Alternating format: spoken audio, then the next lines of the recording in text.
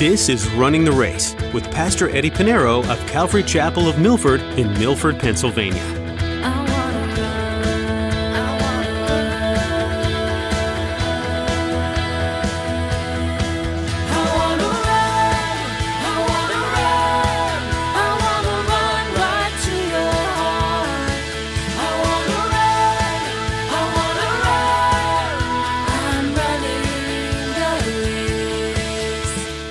I want you to know, brethren, that the things which happened to me have actually turned out for the furtherance of the gospel, so that it has been evident to the whole palace guard. All the Roman guards know about the gospel, and to all the rest that my chains are in Christ. You ever heard the saying, when the world gives you lemon, you make lemonade? It's a great saying. I love that. But that's how it should be for a Christian. We should we should be experts at making lemonade. Sometimes you're handed a bad lemon, and you have a choice to make. You can cry and fuss and hide that bad lemon, ashamed of how it turned out. Or you can take what you've been given and make something beautiful and even appealing out of the bad circumstances. Today, Pastor Eddie explains how Paul's own rotten experiences in prison allowed him to cultivate a relationship with people for the sake of Christ. Well, let's join Pastor Eddie in the book of 2 Timothy chapter 1. As he begins his message, be loyal to the faith.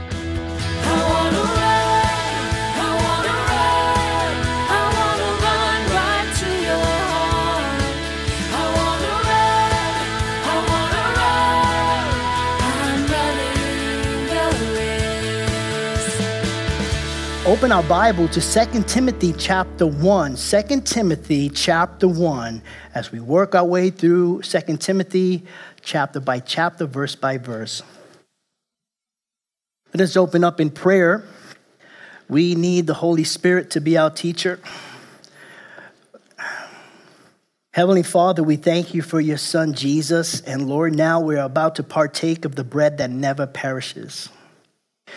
And Lord, it's amazing how we can just study your word over and over again. And for some reason, we know the reason, it still speaks to us. It ministers to us because it's alive. It's not written by man, though it was written by man, the scripture, but inspired by you, the Holy Spirit.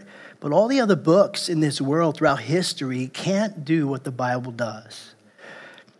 And it brings life. We can look in it. We could study it every day, get something new. And so, Lord, as we partake of this bread, we pray, Lord Father, that you would be with us, that you would be our teacher. Help us, Lord, to read the passage before us and understand the message that was given to Timothy by the Apostle Paul. But Lord, how we can apply it for us today. That's why we read it, because it's applicable for us today. Your whole word from Genesis to Revelation, it's applicable for us. We can apply it to our lives. And so we ask that you may open up our minds that we may understand, Lord. Open up our ears that we hear and our eyes to see and our hearts ready to receive what message you have for us through your word. And in your name we pray. Amen. 2 Timothy chapter 1. In our last study, we looked at verses 3 to 7 of chapter 1, where the Apostle Paul wrote about Timothy's faith and his heritage. And Paul gives credit to his godly grandmother Lois and his godly mother Eunice. It was their genuine faith that prepared Timothy to become a godly man and a son in the faith to the Apostle Paul. Now, that brings us to verses 8 through 18 of chapter 1 of 2 Timothy. And so let us read verses 8 through 18. Paul writes, "Therefore, do not be ashamed of the testimony of our Lord, nor of me, his prisoner, but share with me in the suffering for the gospel according to the power of God, who has saved us and called us with a holy calling, not according to our works, but according to his own purpose and grace, which was given to us in Christ Jesus before time began, but has now been revealed by the appearing of our Savior Jesus Christ, who has abolished death and brought life and immortality to light through the gospel, to which I was appointed a preacher, an apostle, and a teacher of the Gentiles.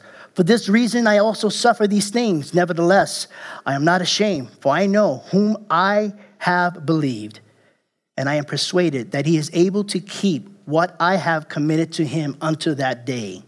Hold fast the pattern of sound words which you heard from me in faith and love, which are in Christ Jesus. That good thing which was committed to you, keep by the Holy Spirit who dwells in us. This you know, that all those in Asia have turned away from me, among whom are Phygelus and Hermogenes. The Lord grant mercy to the household of Onesiphorus, for he often refreshed me and was not ashamed of my chain. But when he arrived in Rome, he sought me out very zealously and found me.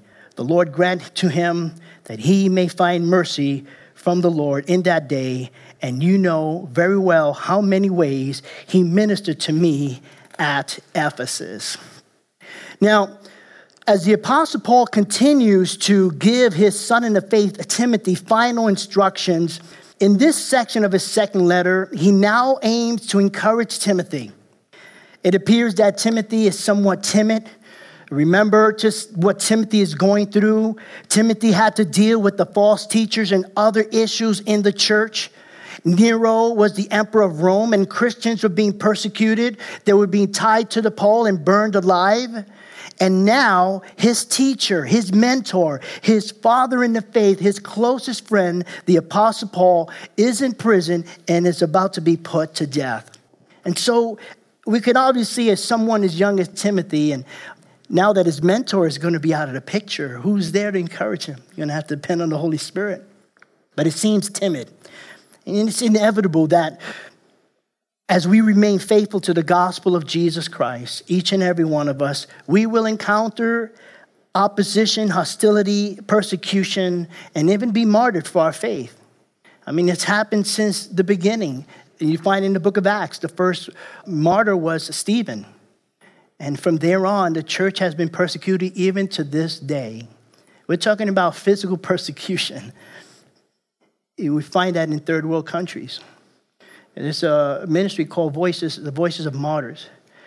They have magazines that they send out, and they keep the church as a whole fully posted and tell us what's going on in the world around us that we don't know. Things you won't hear in the news, of course.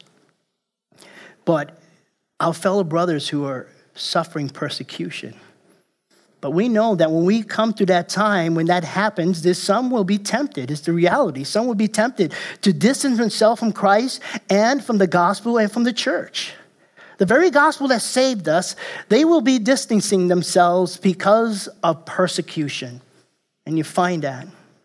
Now we come to verses 8 through 18. In verses 8 through 12, Paul writes to Timothy to not be ashamed of the gospel. Timothy, don't be ashamed of the gospel. And that's in verses 8 through 12. In verses 13 to 14, Paul writes to Timothy to be loyal to the gospel. Be loyal. And verses 15 and 18, Paul will give us some example of disloyalty and loyalty in the body of Christ. So we read the text. Now let us study the text. 2 Timothy chapter 1, verse 8. Paul writes, therefore, do not be ashamed of the testimony of our Lord. Do not be ashamed of the testimony of our Lord. In other words, don't shrink back from the gospel, Paul tells Timothy. Don't hold back. Don't be ashamed. Now, we're talking about a time where preaching the gospel was a crime. And those that publicly preached the gospel of Jesus Christ were being persecuted by Rome, Nero. And then it wasn't just the government at that time. It was just regular citizens. And so Paul gives Timothy a command. This is a command. Do not be ashamed of the testimony of Jesus Christ. And that applies to all of us. Now, this is not saying that Timothy was ashamed in any way. There's no evidence of that. But Paul is encouraging him at this time because he sees people in the church are being ashamed at this time. They're pulling back because the church is being persecuted. Paul is telling Timothy, do not be ashamed before he gets there. If anything, again, he was more afraid. And that's common. He was afraid. And we find throughout the scriptures that the scripture encourages us to not be afraid. It happens. We're living in a world that we don't belong. We're sojourners in this world. Our citizenship is in heaven. But you can look back in verse 7, 2 Timothy chapter 1, verse 7, where Paul says, he said, for God has not given us a spirit of fear, but of power and of love and of a sound mind. And this is where Timothy is. It's not really he's ashamed, but obviously there were Christians who were ashamed. They were holding back the gospel because of persecution. You know, there is no reason for a believer in Jesus Christ, for you and I to be ashamed of the gospel, because the gospel is powerful. It's powerful. Paul said in Romans chapter 1, verse 16, he says, for I am not ashamed of the gospel of Christ, but it is the power of God to salvation for everyone who believes. 1 Peter chapter 4, verse 16, Peter writes, yet if anyone suffers as a Christian, let him not be ashamed, but let him glorify God in this manner. And it's a great opportunity when you're being persecuted as a Christian. And you're going to see how God opens doors. You know, when you're afraid is when, that's when you're not sharing the gospel with your heart. There's more fear in your heart than there is the love of Christ and sharing the gospel. And how can you see the power of the gospel if you're afraid and you pull back and you're ashamed? You step forward and share the gospel of Jesus Christ in the midst of persecution, in the midst of hostility. Share the gospel, and you see, while you're concentrating on the gospel of Jesus Christ, God has taken care of everything else for you. And that's the way God works.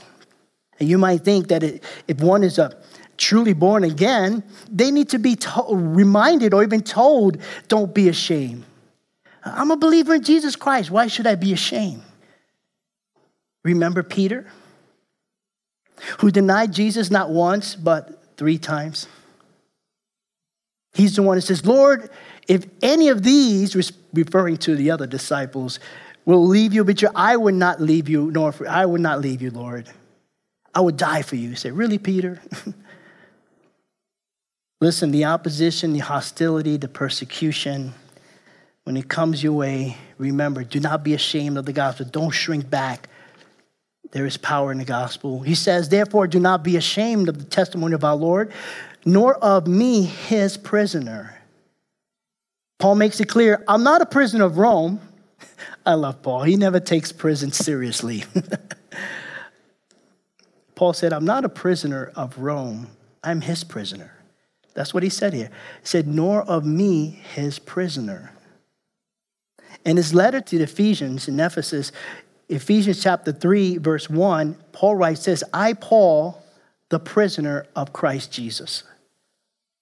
It's like a bondservant. That's what he says. I'm a bondservant. I'm a slave, a willingly slave. I am a slave to Jesus Christ. I am his prisoner. In fact, whenever you put Paul in prison, you see the power of the gospel is preached, which is proof that Paul was his prisoner. You see, if you put in a prison for the gospel, if you are afraid and you're ashamed and you shrink back, you'll never see the proof of the gospel. You'll never actually think, where do I belong? You won't be able to put things in perspective, because if you're in prison for the gospel of Jesus Christ, you're going to say, just like Paul, I'm not a prisoner of Rome. I'm not a prisoner of the government. I'm a prisoner of Jesus Christ. And we see the proof, because what happens when you put Paul in prison? He starts writing letters. He starts writing that, and he starts sharing the gospel. Philippians chapter 1, verses 12 to 13, this is what he said. But I want you to know, brethren, that the things which happened to me have actually turned out for the furtherance of the gospel, so that it has been evident to the whole palace guard. All the Roman guards know about the gospel, and to all the rest that my chains are in Christ. You ever heard the saying, when the world gives you lemon, you make lemonade? It's a great saying. I love that. But that's how it should be for a Christian. We should learn we should be experts at making lemonade. Not just having lemon when you have the face like, you're a Christian? Why you got a face like you're sucking lemon? No, I make lemonade because in the middle of my trials and tribulation, I could rejoice. Paul, I said, listen, they put me in prison. Guess what? As a matter of fact, the Roman guards would be chained to Paul. Sometimes they would actually chain Paul to a prison guard. And every 8 hours when they changed shift, You got another Roman soldier who takes off his chains, not only physically, but spiritually, after listening to the Apostle Paul, hearing the gospel. He has no choice. He's chained to Paul. Not only the chains physically are being removed, but the shackles and the bondage of sin has been released. All these Roman soldiers are just getting saved left and right. Because one after the other, and say, oh no, I can imagine the next Roman soldier who is scheduled to be chained with Paul. They all say, hey, it's your shift this time, right? You're going to be chained to that crazy guy, Apostle Paul. Yeah, he's going to convince you. He got the others saved, and he got them crazy. You're going to get this. And they're wondering, say, oh, I'm not going to let that happen. Sure enough. See, Paul took advantage of these situations. Whether you're in prison, whether you're being persecuted, do it for the glory of the Lord. It doesn't matter to the world. They may see, oh, you're in jail, you're in prison. But yeah, I'm in jail and prison because of the gospel of Jesus Christ. And I wouldn't be surprised if that would come soon. Everything's being challenged. He says, therefore, do not be ashamed of the testimony of our Lord, nor of me, his prisoner, but share with me in the sufferings for the gospel according to the power of God. Share with me this, Timothy. Share this with me. Now, disciples were followers of their teachers. They didn't only follow their teachings, but they also included suffering, following them in their suffering, in their imprisonment, and even death. That was how discipleship was in ancient times. Paul tells Timothy, his disciple, his son in the faith, listen, share with me. Be ready to suffer, share with me for the gospel of Jesus Christ. We see Paul himself was a follower of Christ. He was a follower or a disciple, if you will, a follower of Jesus. Jesus suffered on the cross. We're talking about suffering as a Christian, but not realizing that the Savior we worship, he suffered. He set the example. I remember when I was in the academy, most of the people, the cadets, the probation police officers, we always respected the instructor that ran with us. Not the one that stood in the middle and tells us, okay, lap 1, lap 2, he's just standing there watching everybody. But they loved the instructor that led the run and did it themselves. And there was one, he was a beast. Oof, I lost like 20 pounds in that one gym session with him. But he would run, and he says, I'm running with you. And he would just yell. He was a Marine guy, and he was a big guy. And boy, I said, listen, this is not the Marines. This is paramilitary. This is law enforcement. Okay, guy, come on. But he led by example. And I love those that lead by example. And that's what Jesus did. He led by example. Paul led by example by following Christ, suffering with Christ. And now he's telling Timothy, suffer with me. We all suffer because our Savior suffered. Paul wrote to the church in Philippi, Philippians chapter 3, verse 10. He says that I may know him and the power of his resurrection and the fellowship of his suffering, being conformed to his death. This is why baptism is so important. It's why Jesus commands us to baptize. Commands us. Because we identify with his death, burial, resurrection. Here Paul says, identify with his suffering. Saints know this as Christians, as disciples, as followers of Christ, we will suffer. We will suffer. Philippians chapter 1, verse 29, it says, for to you it has been granted on behalf of Christ, not only to believe in him, that's easy. Yes, I believe in Jesus, but here's the other half. But also to suffer for his sake. Hey, a lot of people pull back on that. You mean we got to suffer? Yeah. 2 Timothy chapter 3, verse 12, we'll get to this soon. So yes, and all who desire to live godly in Christ Jesus will suffer persecution.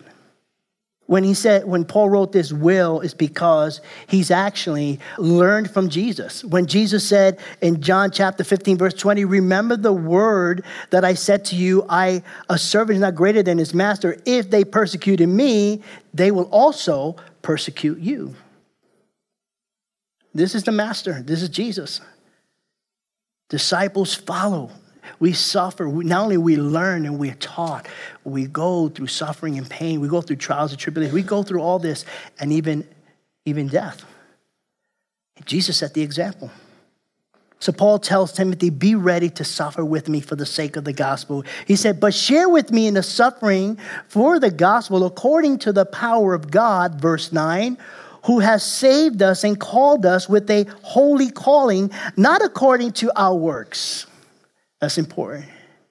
God's saving and his calling is not according to your works, my works, or anybody's work. You and me and every believer in Jesus Christ, we are saved by the grace of God, not by rules and regulations, not by rituals, not by tradition, not by good deeds. We're saved by the grace of God.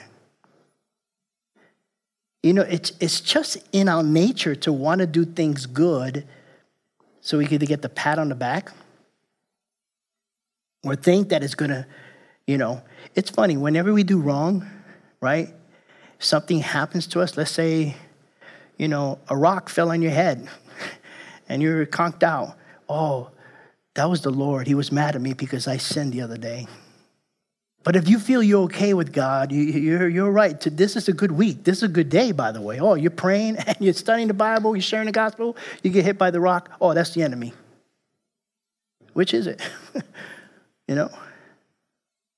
But when we do good, we just do good for the sake of glorifying God because we're his disciples. We're ambassadors of Christ.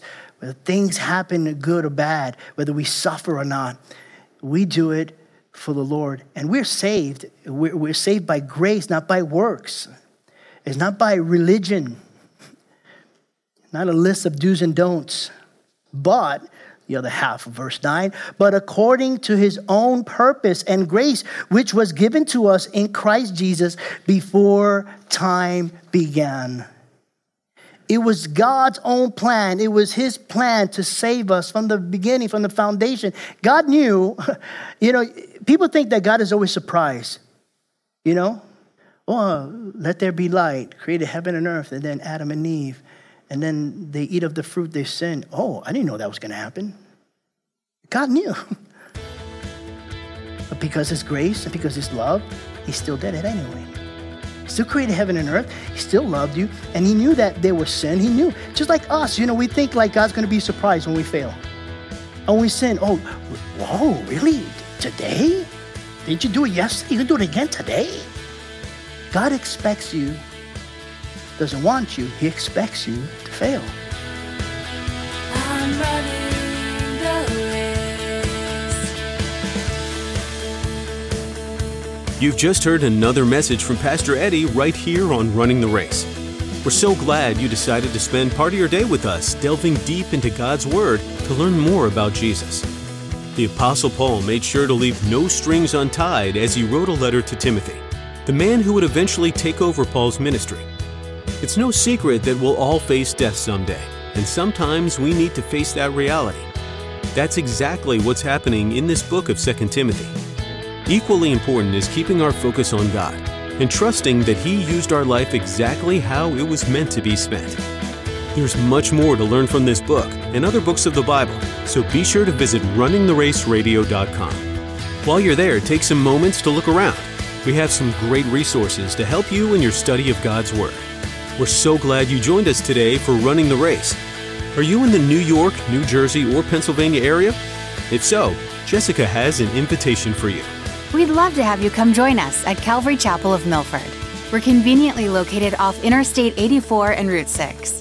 For service times and all the information you need, visit runningtheraceradio.com and click on the Back to Homepage button. While you're there, you can listen to this teaching again or explore more messages from Pastor Eddie.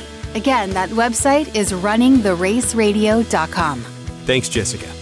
That's all the time we have for today, but we look forward to being with you again on the next edition of Running the Race. I'm reaching